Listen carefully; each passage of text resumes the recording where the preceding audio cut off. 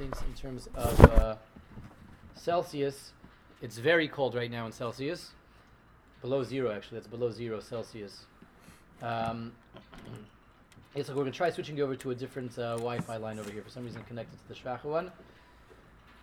Anyway, so, but it's beautiful. It's beautifully crispy, crunchy. And we continue here with Derech Hashem. Perek Beis. We're up to Siman Beis. Chelek Beis, Perek Beis, Siman Beis. So this Beis. Very appropriate place to be for Yom Gimel. So here we go. We were supposed to do this yesterday, actually. We were supposed to have done this yesterday. We unfortunately... No, that's not true. We weren't supposed to do this yesterday. We had Derech Hashem yesterday. So we weren't supposed to do this yesterday, and the Rebbe Hashem wants us to do Beis on Gimel to show us that things don't always have to match up like that, right? So it says the Derech Hashem. It says the Ramchal.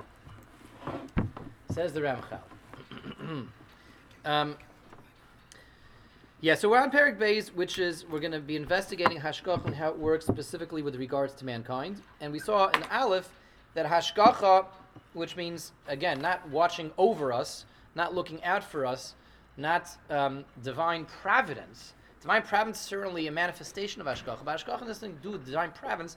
Hashgacha has to do with Hashem paying attention, Hashem being interested, Hashem being involved, and that could go either direction. You know, yeah, I'm on tape right now, so I'm going to be careful what I say. But Hashgacha Pratis, to translate it as divine providence, is making Emunah into chopped liver. It really is making it. No, it's worse than chopped liver. It's making it into Disneyland, making it into something out of Disneyland. That it's, you know, all these nice ideas and Yeshuas and Hatzalas and people being saved from near death and near disaster, and we reduce Hashgacha Pratis to, you know, something that belongs in the world of Disneyland. Hashgacha Pratis is equally there when Rahman al-Islan, it results in doom, death, and disaster. That's equally Hashgacha Pratis. Hashgacha Pratis has nothing to do with getting saved from things that are about to blow up. Hashgacha Pratis means Ribono Shel Olam watching you, not watching over you, but watching you. It can include watching over us. We all want to be watched over. Of course, that's what we want, but that's far from a accurate translation of Hashgacha Pratis. It's not Hashgacha Pratis has nothing to do with salvation.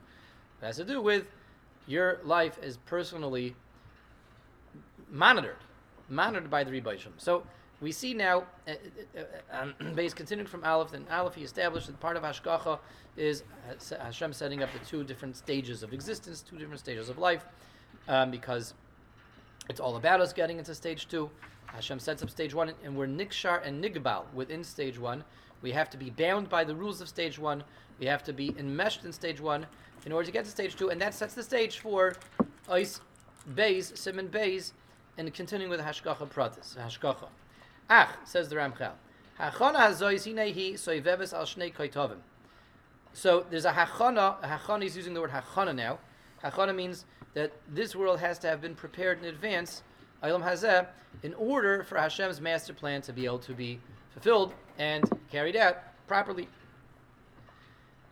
This hachana that goes into creating Olam hazeh properly has two focal points. Ha'echad ishi v'habeis klali. Personal and general, personal and global. This world is set up as a hachana and is systemized to be running smoothly, to be that feeder world for Olam Haboh, but on two levels. One is a personal one, each and every yachid. This world has to be a feeder world for Olam Haboh. The second one is klali. On a general level as well, in a general sense, this world has to be a feeder world for Olam Haboh. What does that mean? That seems to be something that sounds new to our ears. What does that mean? Let's see. Ha'ishi hu inyan k'niyas ha'adam eshlem musay b'maisav. On a personal level, this world has to have everything that provides everything that I need. For my shleimus, it has to be a system that is set up in such a way that all the conditions are met, all the resources are there, all the opportunities and tests, temptations, and trials are there to allow me as an individual, and every yachid as he as an individual, to get into Olam Haboh. So far what the Ramchal is saying is that Olam Hazeh has to be set up in such a way that every yachid has a fair chance and an equal chance to achieve their shleimus and to get themselves personally into Olam Haboh. So we're talking about potential. We're talking about fairness. I guess you could use the word fairness, and we're talking about individualized, customized slices of Olam Hazeh. But we're only talking about in terms of I can't get up before the Rebbeinu and say it's not fair. You put me into a world where I didn't have 100% totality of the resources that I needed to achieve my shleimus. No one can be allowed to have such a time. That's what it means, ishi, personal. Okay? Va'klali, when we say that Olam Hazeh is set up in a global sense as well, in a general sense, for as a hachana for Olam Haboh, here's something changes. Here's something very interesting changes. Now, before we go on, just to appreciate, it's a hard paragraph to digest, hard paragraph to kind of pin down what the Ramchal wants over here. This inyan of ishi and klali. So let's try to be makar of the inyanim a little bit. I think the best way of being able to understand klali as opposed to ishi, the general hachana, as opposed to the individual hachana, is to see a contrast that emerges from the following argument that we can make based on ishi. The Ramchal said that on a level of ishi, a personal level, Olam Hazeh is that hachana for Olam Haboh, which means it has to be set up in such a way that I have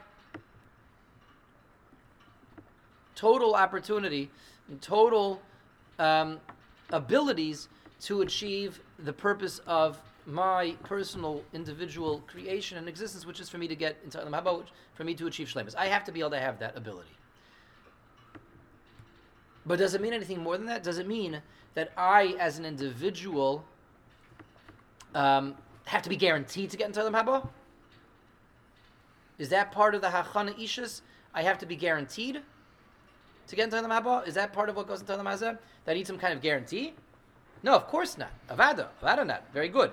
The Olam's putting it together properly. It's nothing to do with the guarantee, but it has everything to do with the potential. I have to be able to say,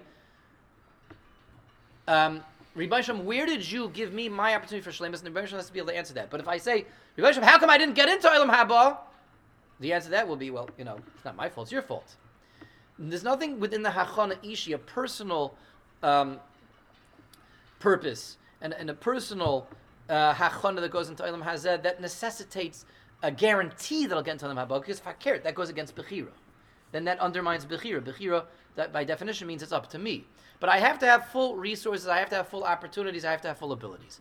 That's hachana ishis. HaKadosh Baruch Hu created the world for me to achieve shleimus, but the rules of the game is I have to create that shleimus on my own. But the Rebbeinu Shalom wants to make sure that the rules will be able to, the game board is a fair game board, that the rules are fair and just. So he has to create a world where there is a hachana ishis, where every individual can say, I found a customized world for myself where I had total opportunity, total ability, and total resources at my disposal that I was able in totality to get into the Haboh. Klor, that's hachana ishis.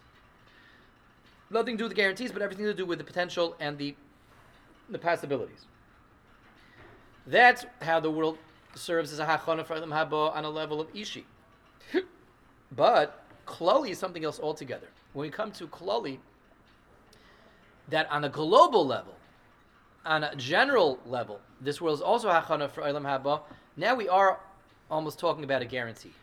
We are talking about guarantees at this point. Let's see.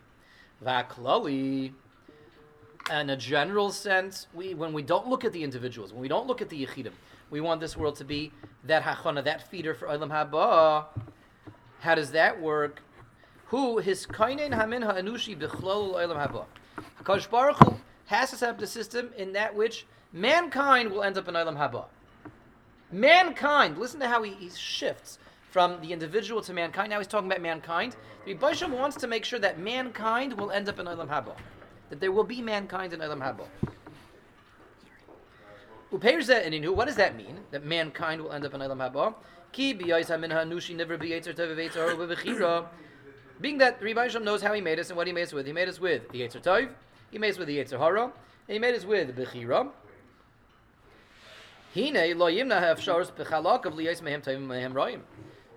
Statistically, it's going to come out that there's going to be bad guys and good guys. There's going to be cowboys and Indians. There's going to be I'm sorry, there's going to be Cowboys in the Washington football team. There's going to be, Rabbi Sai, bad guys and good guys. There's going to be Toivim and Roim. There's going to be Tzadikim, and there's going to be Rishoyim. That's what's going to happen. That is a guarantee. The purpose of Olam Hazeh is to get to Olam Haboh. The Royim, the Rishoyim, they don't get into Olam Haboh. They don't get into Olam Haboh. There are people that don't make it into Olam Haboh. This is the first time that Ramchal is dropping this idea. We're going to hear this again as we go through this parak.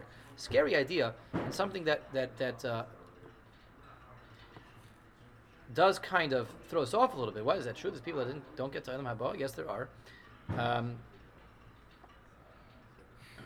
Definitely not a politically correct idea. But says the Ramchal, there are people that just don't make it to Olam Haboh. If every Yid is guaranteed to get into Olam Haboh, every individual, then again, that destroys Bechira. That makes Bechira meaningless. There are Ro'im that don't make it into Olam Haboh. V'yikuvatsu hatoivim v'ye'asa mehem klal echad.